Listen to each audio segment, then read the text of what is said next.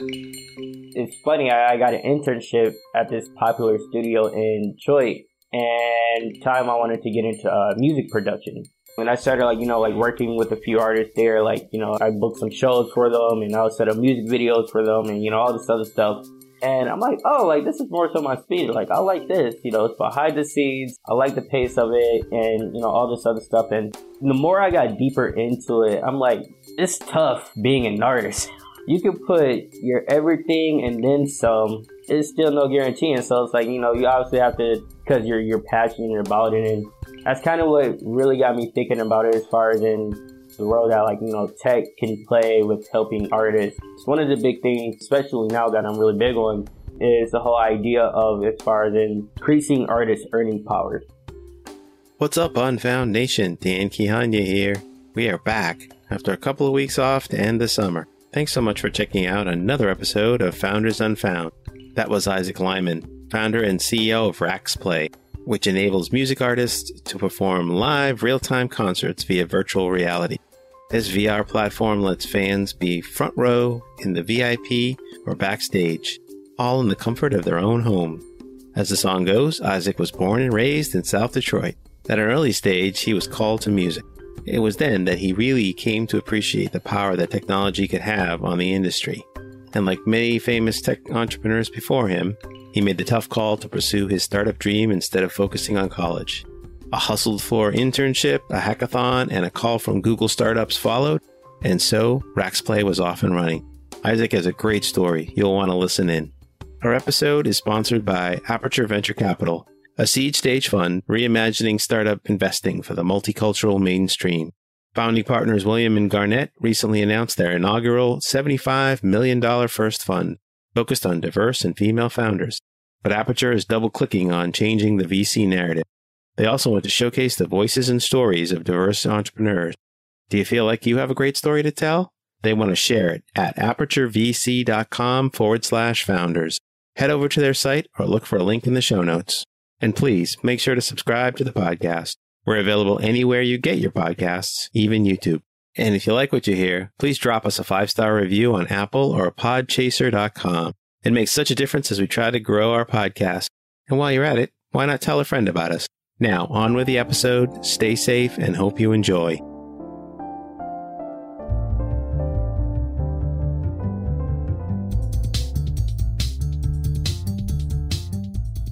Hello, and welcome to Founders Unfound, spotlighting the best startups you don't know yet.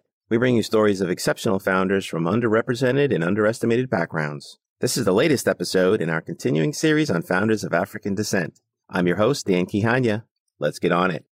Today we have Isaac Lyman, founder and CEO of RaxPlay, which enables music artists to perform live real-time concerts via virtual reality. The platform lets fans be front row, VIP, backstage, all in the comfort of their own homes. Welcome to the show, Isaac. We're super excited to have you on. Thanks for making the time. Oh, yeah. Thanks, Dan. I'm super excited. Awesome. So I gave it a shot, but just in case the listeners didn't quite get it, why don't you tell the listeners, what is RaxPlay exactly? Yeah, so RaxPlay is an immersive music company. We enable music artists to perform live real-time concerts in VR. The pretty cool thing about it is, you're in a virtual environment and, as a fan, you have an avatar. You can be front row, backstage, VIP, whether you're at home or you're with friends or whatever. But it's pretty cool because, what we're building is a world within itself. It's so amazing to think about what the future is going to be for things like this. So we'll dig more into what RaxPlay is in a little bit, but let's hear first a little bit about you. Where'd you grow up? Where are you from? Yeah, absolutely. So I am from Detroit, Michigan. I grew up about 20 minutes south of Detroit. So born and raised there. I recently moved out to LA about 6 months ago. It's funny, with COVID and everything going on, the day that I landed was the day that they issued lockdown orders. You're in a new city, new place, and nothing is open. So, you spend a lot of time walking around the block and oh, that's a CVS. That's cool. So there wasn't a lot of exploring in the first 2 months. But yeah, born and raised in Detroit. And, with the recent growth and traction with RaxPlay, it made sense moving out here, being that we are a we are a tech company, though. We're a, music tech company. So it made a lot of sense to be out here, being that a lot of our partners, customers, and investors were all out here. So let me ask you, did you grow up downriver? So I actually grew up in Belleville, Michigan, which is not too far from Ann Arbor. And if you're a Michigan fan or a U of M fan, then you're familiar with Ann Arbor. But I grew up not too far from Ann Arbor. It was a small lake town. Like whatever you imagine, your small Midwest town to be, that was pretty much Belleville. So it was pretty cool though. I enjoyed my time there. I actually lived in Michigan for several years. I worked for Ford.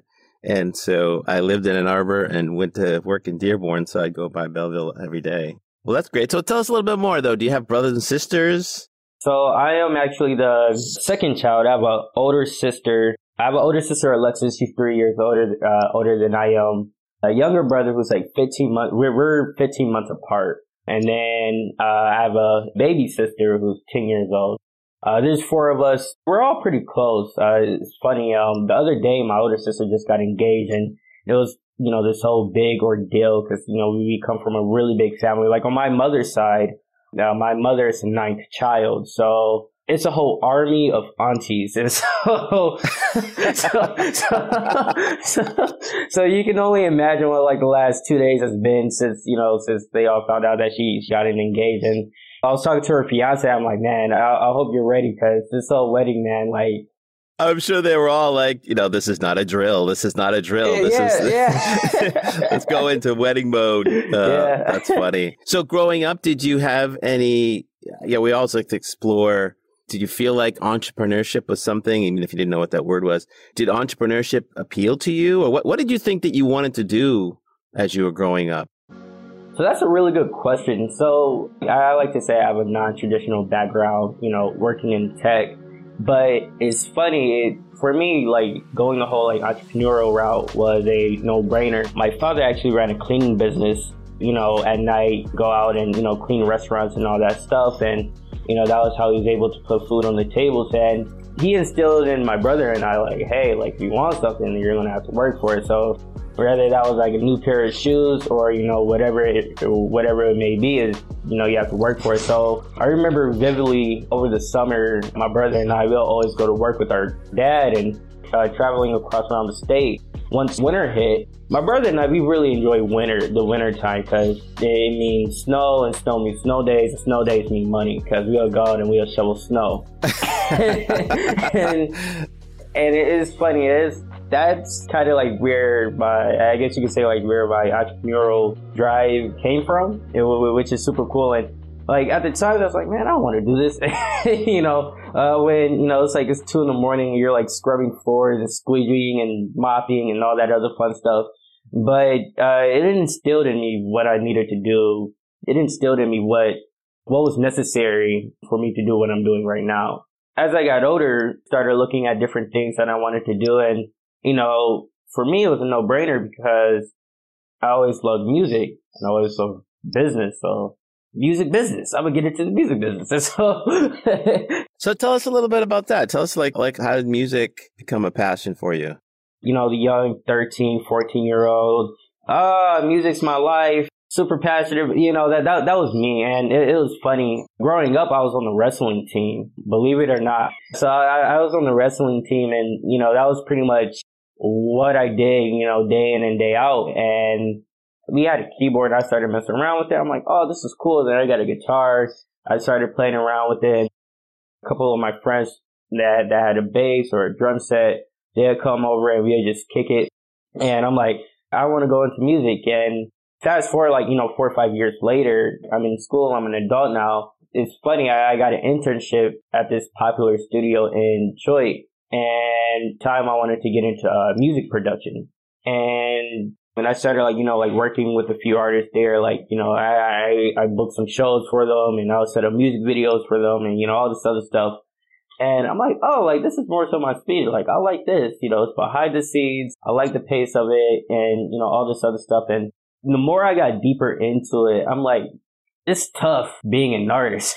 Yeah. Just watching it. I mean, you can put your everything and then some. It's still no guarantee. And so it's like, you obviously have to because you're passionate about it. And that's kind of what really got me thinking about it as far as in the role that, like, you know, tech can play with helping artists. It's one of the big things, especially now that I'm really big on, is the whole idea of as far as in increasing artists' earning power. Nowadays, there's a lot of focus on, as an artist, you can make money here, you can make money here, you can make money there, you can also make money, you know, like over there, and which is cool and all, but what's going on with the actual earning power? You know, when it comes down to the revenue per stream, we could break into that, or as far as in, like, you know, branding dollars or merchandising dollars and, you know, all these other opportunities for artists to monetize. But I think there should be a better focus on actual earning power, and increasing that earning power is one of the big things that I'm keen on. And I think one of the best ways to do so, which led to the founding of RacksPlay, is through new technology and new experiences and, you know, things of that nature. And so makes a lot of sense. And I'm sure that exposure to the industry helped, you know, kind of reveal like, hey, there's some opportunities to do some new things there. I'm curious, though, like, how did you get this internship? I think a lot of people are always curious sort of how, you know, it sounds like it was a very big event, you know, ultimately in your sort of career trajectory and the origins of RacksPlay. But like, did you apply for it? Were you selected for it? Like, how did it come about that you ended up at this high cachet studio? Yeah, so it's actually funny. I remember a friend telling me about the studio. I'm like, oh man, like, this sounds really cool. You know, and I'm like, you know, I'm going to go ahead and apply. I applied. I didn't hear anything back, so I called, and there's this guy there named Lamar. You know, he picked up the phone like, you know, who's this? I'm like, hey, this is, you know, Isaac Lyman. I filled out a application, you know, for the internship, and, you know, this, that, and third. And it was like, all right, man, like, you know, forgot the day and the time that they told me to come through for the interview, but I did, and it went well. And they initially had you doing grunt work, which was cool. So, I mean, you were cleaning like the first 4 months. You had to earn your keep. So, which brought me back to the days when I was, you know, working with our dad, or when I was working with my dad, and, you know, we were cleaning and stuff like that. So it was cool, but eventually they started showing me like the ropes, and started meeting like the who's and, you know, the Detroit music scene, and I started to pick up. I'm like, oh, so like this is how that works. You know, I'll even, you know, eavesdrop on, you know, some of the conversations I'll be hearing, and, you know, all that other stuff. So that's pretty much how I was able to land there. But you're right though, like it really did serve as a launch pad as far as in where I'm at now, and pretty much put me on the path that I'm, you know, currently on right now. I'm hearing definitely this entrepreneurial hustle, like picking up the phone. I'll be honest. I think my kids would be like, oh, well, I didn't get the job, or somebody else got the job. I mean, to be proactive and say, let me call and see what's going on and get the job. And then to come in and be humble and hungry enough to be, you know, sort of like, okay, I'll just keep doing things, keep trying to take in what I can take in and look for opportunities to do more. To me, those are all part of the startup recipe, is to have sort of those hustle genes. Yep. Yeah. Were your parents encouraging about music and or business? Did they want you to like go to school and become a doctor or anything? Or did they say, do what you want? So it's funny. Both my parents, they were both like super supportive of me doing what I'm doing. And, you know, my pops was like a real old school guy. You know, he refers to me as bullheaded. Yeah, bullheaded. And so it was just like, ultimately, he's like, look, yeah, I know you want to do what you want to do. When it's all said and done, just make sure that like you cover your bases. As long as you cover your bases, like you're good. And so they knew I was passionate about RacksPlay and with what I was doing. And I mean, it's one thing to be passionate, and then it's another thing to actually put in the work. So they saw I was putting in the work, and I'm like, all right, like, you're serious about this. There was a point in time when I was in school, and I had a whole like career plan and, you know, all this other stuff. And dropped out, I'm like, oh, I want to do music, which honestly I think is stupid. I know it sounds crazy, but not a good idea. Like, I've looked up, you know, don't get me wrong, I've worked hard, but I've definitely looked up as well. I believe everybody's situation is different. And, you know, like when I was looking at the pros and cons at the time, the pros made sense. And like now you know, like it's definitely paying off. But one of the things I personally don't buy into is like dropping out of college and thinking like everything's going to be like just rainbows and sunshine. But I am thankful for like the path that I am on. And and all the stuff that, we were able to accomplish, thus far.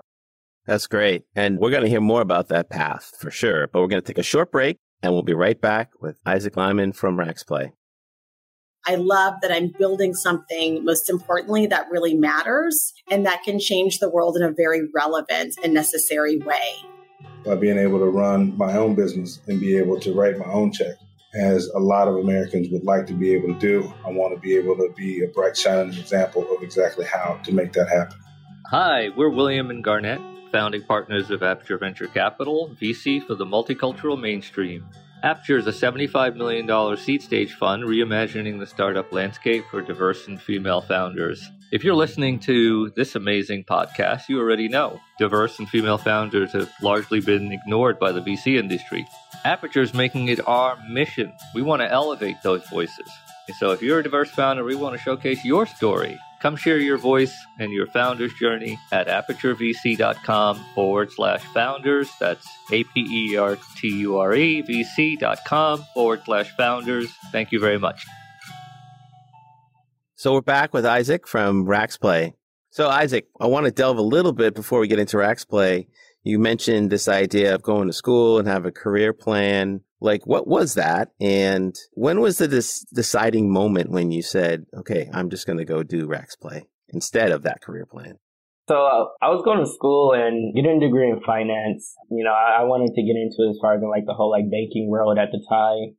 I feel like it's weird because, a lot of people are like, oh, I have a passion for finance, this, that, and third.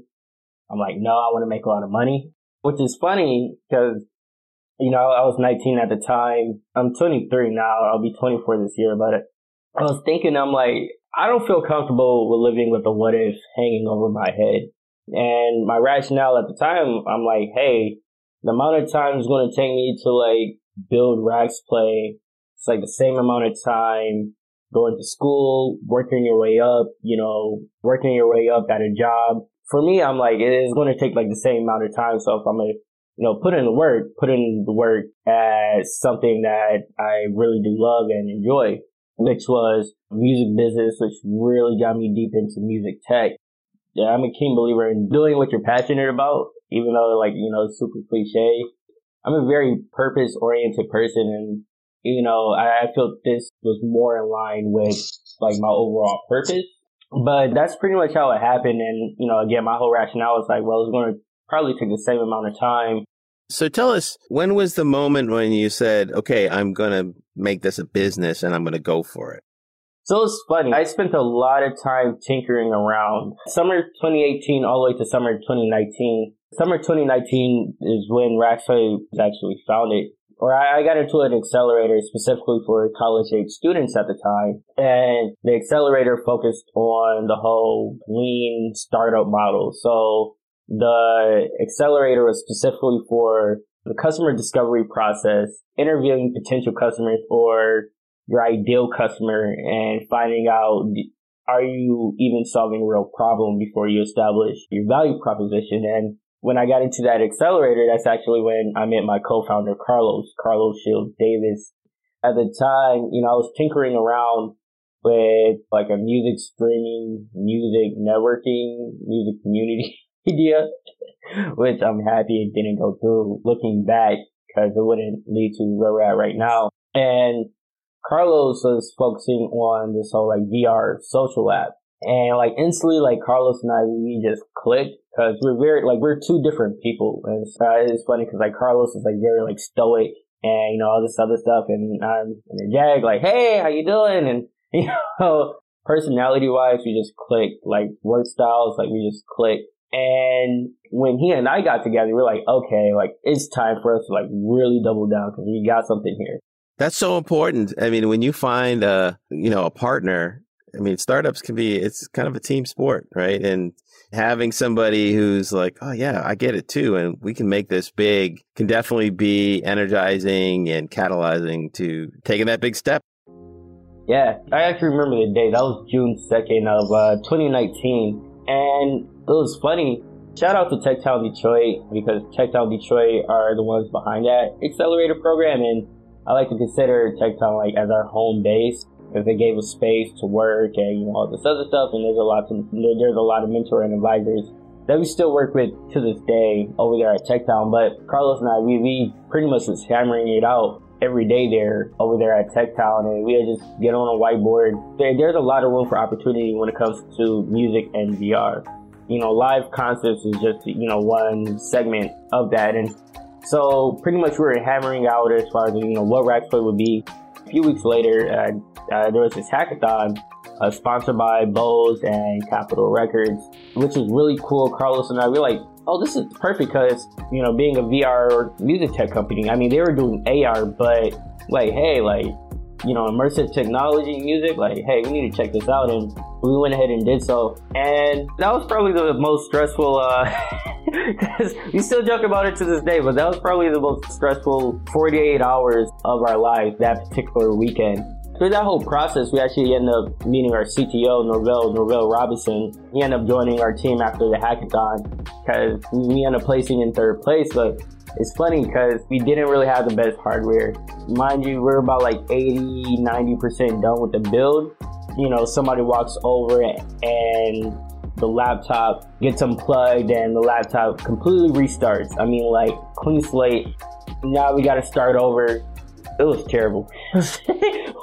when one of the guys, you know, walked around and he was like, what have you guys been doing all this time? You guys are supposed to be prepared. And Papa put it bluntly, he was pretty rude. And it's funny because like there's still teams to this day, or people from teams to this day, like, hey man, how you talking to you guys? Like, that wasn't right because like we were like the only group of young black dudes there.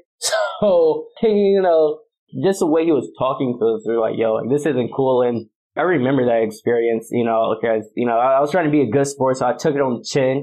It's funny because, you know, like, Carlos, like, I'm just watching Carlos. Carlos, like, he's not talking to me. Hey, Carlos is just going about his business, which is funny.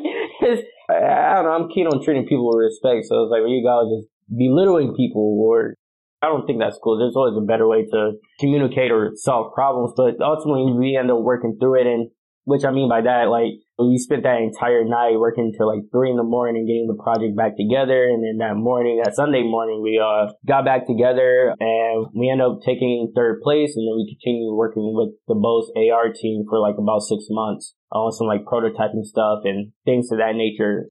Before that 6 months, that accelerated program ended up finishing, and we ended up winning a $15K grant. We did a pitch competition. So we ended up placing in first place, $15K grant. And then came along the whole like G-Beta Music Tech Accelerator backed by Capitol Records, which the whole Capitol and Bose thing was in partnership with the G-Beta Music Tech Accelerator.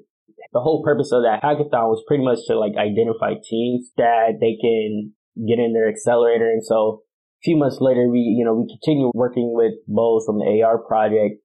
And then, you know, we also started working with Capitol, did a few live activations, tightened up our business model. We really got an inside look on it as far as like how the industry really works and the nuts and bolts. And so that's a great story. That's a great arc. And I hear a lot of building conscientiously and trying to ensure, you know, that, like you said, the discovery's there, the product, the tech, it's all aligning and creating momentum as a team, which is an awesome story. But tell us a little more detail about how Racksplay works. Like, what does it actually do? And give us a kind of a use case of how it would be out there in the world.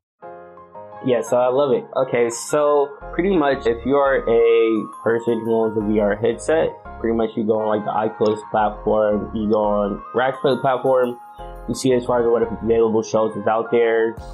You are made aware of a show like ahead of time. So really what it looks like, oh, like this artist is performing at 7 p.m. Eastern time. When you put on this headset, watch this show. On the artist side, which is really cool, like we're working through all the tech right now, but on the artist side, you know, there's competitors in this space that's also operating, but one of the things that we really pride ourselves on is that, one, we are operating in real time, and we're operating real time on a VR headset. So the artist has a full-on motion capturing suit where you capture the movements, facial expressions, lip readings, hand tracking, the whole 9 yards. And pretty much we track all of that. And so all that information goes to the artist's avatar, or the mocap system is right to the artist's avatar. And as the artist is singing and dancing, the fans pretty much are just watching that happen in real time. And so one of the things that I personally think is like really cool about this is the whole idea that when you're in the environment, you know, you can be 2,500 miles away from, you know, one of your best friends. And here you guys are in your avatars right next to each other. You can take a photo in VR and then like post it online like, hey, I'm at so-and-so concert. And I think that idea is like just crazy. We live in a world already where, you know, we exist on the internet, but I think that just kind of takes it to a new level.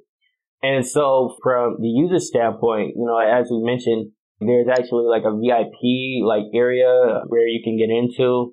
There's also a backstage area that we're currently working through where you can actually meet the artist. And I think it's like really cool when you go and take a photo with a, you know, 30-foot, you know, whoever the artist may be.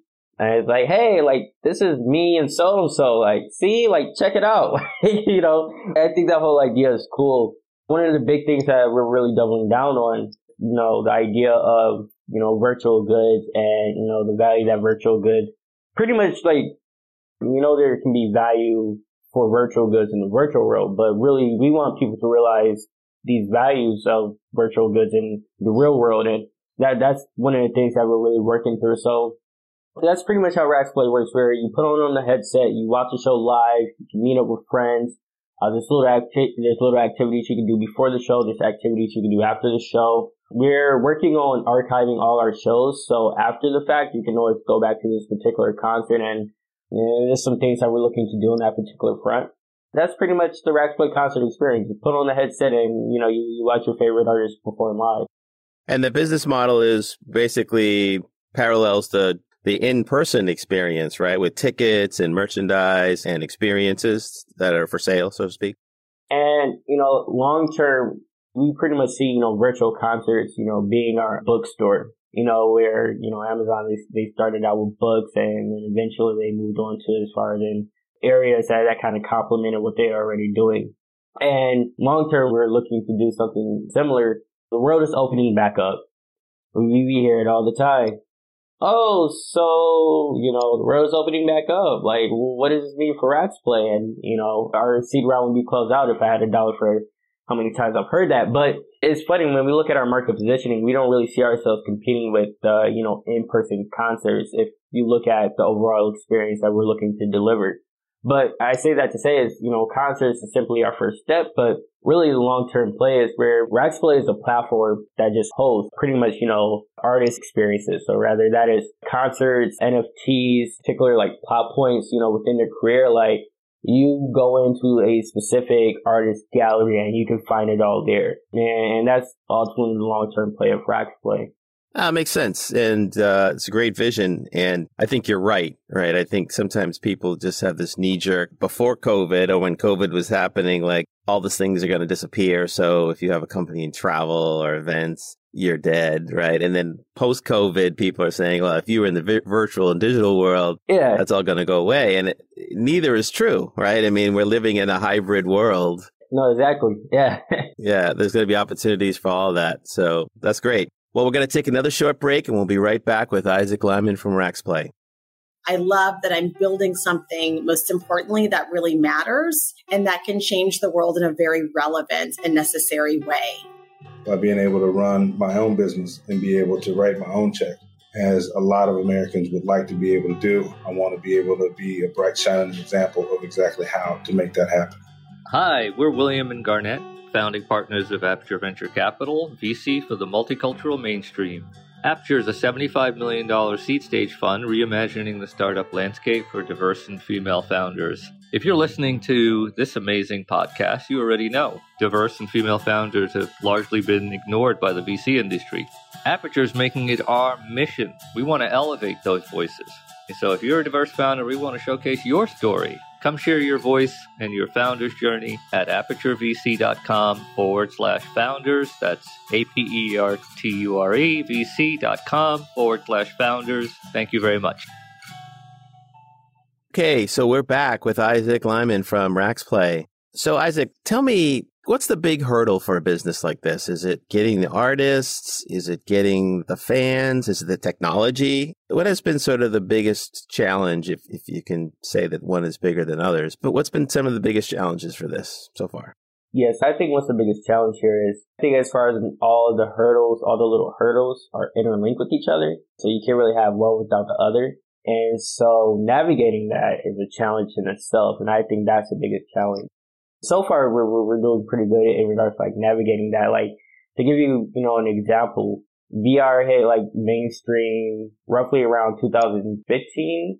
And there's a lot of VCs that got burned initially when, VR companies first got into the scene. Right.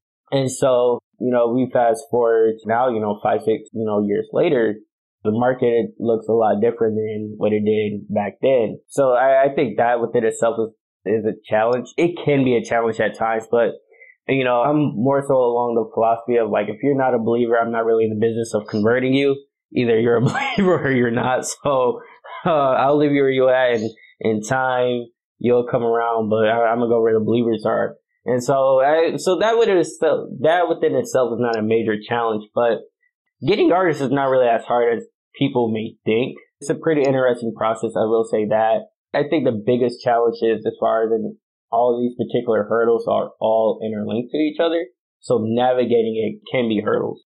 Interesting. And I'm curious your thoughts, since you're deep in this industry. If you had to guess, are we 2 or 3 years, 5 years, 10 years? How far away are we from VR without a headset? Yeah, we definitely got some time as far as VR without a headset. We're looking at it at least, late 2020s, early 2030s. Because I mean, if we look at as far as like VR headsets, a lot of companies are still working through as far as how to make the headsets comfortable, and, figuring out as far as how you can get more bandwidth, out of these headsets, and, making them smaller, and, things of that nature. And so a lot of companies are still working through those particular sets of problems. So we got a nice 8 or 9 years for that to come into fruition. But in the meantime, what we're going to really start seeing is that VR and AR technologies is really going to become like a lot more comfortable. So if you look at the Quest 2 is like the best selling headset right now in the market. If I remember correctly, it's like a little over 3 million units that's circulating in the market right now. And it launched in October of 2020, which is not bad. So we are seeing these updates happen in real time and the progress, being made. No, that's helpful. And, I think about my journey around mobile, and there was this gradual adoption, right? And then the iPhone came out and it kind of, took another leap. So VR is still in that early stage. Yeah, it's actually crazy that you brought that up. I remember reading, it was like early on, like when we first started Racksplay, but I was reading this analyst, and it did a comparison to mobile devices and VR devices. One of the crazy things for me is like, you definitely do still have your naysayers about VR. And again, I'm not really in the business of converting non-believers into believers. But if you look at the hard numbers year over year, it tells a very clear story as far as what is happening here in the market. Regardless as far as what I believe, regardless of what you may believe, these numbers tell a very clear story that VR is not only a growing market, it's growing sustainable, and this is a market where you need to pay attention to because it is here to stay. And I think what we're seeing right now, we're seeing all these bits and pieces like popping up, and within the next few years they're really going to start coming all together. But the hard numbers paint a very clear story in regards to as far as in the growth of VR hardware and overall the adoption of VR technology. And I mean this specifically in regards to just even outside of use cases outside of gaming. But I think one of the big initiatives, or one of the big pushes as far as for VR, is where you're building use cases outside of gaming, to go ahead and reach mass adoption, and go ahead and reach mass adoption. And that makes sense. Wow, you really know this business. That's great. Thanks for sharing that. I want to switch gears a little bit. I want to hear a little bit about Google and how all that came together. It's pretty crazy because I didn't see it coming. They emailed me like a week before we actually sat down, and they reached out to you. Yeah, saying like, hey, like you made it to the final round for this grant. And I remember getting an email. I'm like, I don't remember doing an application, but I'm going to take this phone call. So had you actually done an application? No, I was confused. So like, I'm like, hey, I didn't do an application, but I made it to the final round. So I'm going to take the call at least to just see what they're talking about. And, they were asking me questions, about Rax Play and what were our next steps and what we use the funds for. And they say, hey, we already made our decision. Like, here's $50,000. I'm like, oh, wow. So it really caught me off guard because I was not expecting that. And so wait a minute, Isaac. A bunch of people are going to listen to this and say, it's like you found a wallet in the street full of money. Like you just got lucky in this app. There's got to be some connections, like somebody nominated you or Jewel was your neighbor or something, or like there's got to be some story behind the story. It's funny. I'm pretty sure somebody nominated us. I mean, somebody had to nominate us, and I'm pretty sure it had to be somebody at TechTown or another organization that Rax Play is affiliated with. I wish I actually knew who nominated us because I wanted to tell them thank you. Unfortunately, I don't know, but I'm sure I'll find out. And so it was a surprise. It was a good surprise, Yeah, it was a good surprise. And one of the reasons being, being a young black team from Detroit, non-traditional backgrounds, it's a different ballgame that you're playing when it comes to the whole fundraising process. So, with Google stepping in, it was pretty much, the money's one thing, but really what it did was it pretty much validated that, hey, these guys are legit. What they're building on is legit. Like, this is something that you need to pay attention to. And then it really opened up doors for us to, hit some of the goals that we've been looking to hit within the last 6 months. So, the funding announcement and the fund itself, really enabled us to do so. And it's something that I'm super, super, super, thankful for. If I'm being honest, I do feel as if there's a lot of lip service when it comes down to, oh, we want to help black founders. What percent of venture capital goes to one black founder? We need to do something about it. Let's do something about it. And then nothing is done. And so it's really cool to see Jewel and Joey and Goody Nation and Google really step in, and we're gonna step in. We're gonna actually make something happen. And so it is very much appreciated. And I think even now we're starting to see more black emerging managers starting to come up, and we're starting to see different funds. Maybe it's my lack of experience, but as far as I'm concerned, I know the whole venture industry is built on the idea of as far as outlier results. And I mean, the whole method behind it is, pattern matching. And if we're really trying to get into the nitty gritty of it, it's pretty much hey, we're homeboys, so I'm gonna fund your company and we're gonna see what's going to happen.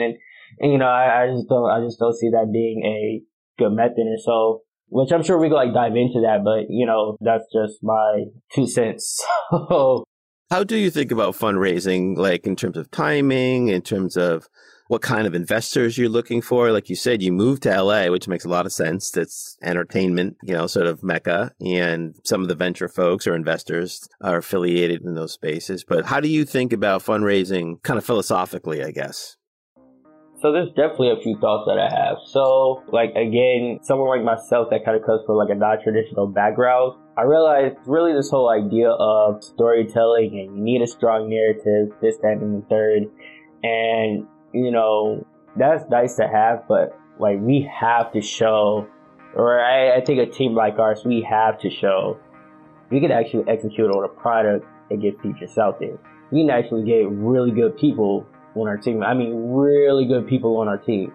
Hey, we can get, LOIs from, this company, that company. And, we really have to double down on that. And so, which is cool enough because I mean, at the end of the day, it is about, can this company generate an outsized return for my fund? I mean, that is the ball game at the end of the day. But to be honest, I really do feel as if it's a lot of, or the whole idea of it's a dark art.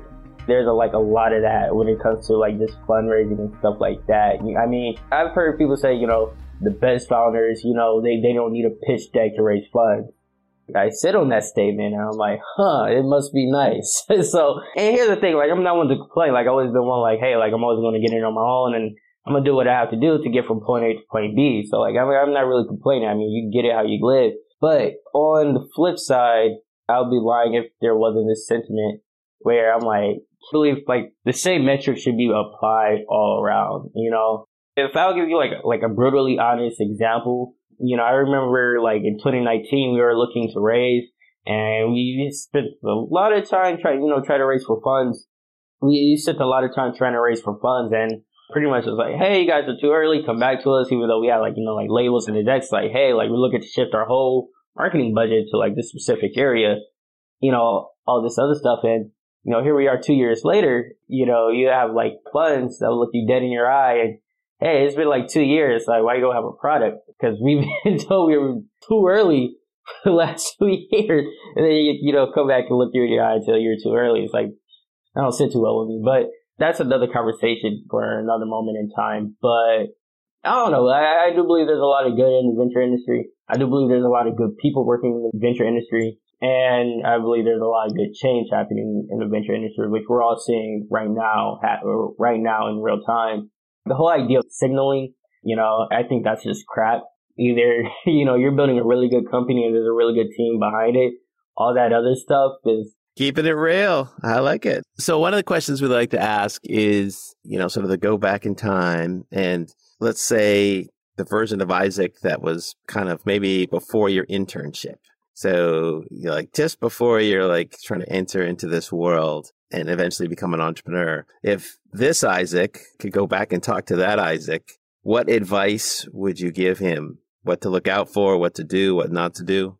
I think first and foremost, you know, just like, hey man, like stay the course. Just like whatever you do, stay the course. You know, like hold the line. You know. But funny, before I met Carlos, I actually did try like the whole music tech idea with another team, and I actually learned a lot. You know, in full transparency, just through that whole experience. Hey, like, you know, when you build a team, these are the things that you want to look for. You want to build a team with people that, you know, that complement your skill set. I've always been like keen on the whole like ideas as far as where you double down on, you know, something and, you know, and you bring other specialists. Or I think it's relevant to like an early team because I know like there's people that's like, oh, everybody should be like a generalist, but, you know, to each his own. I really drive in that whole point.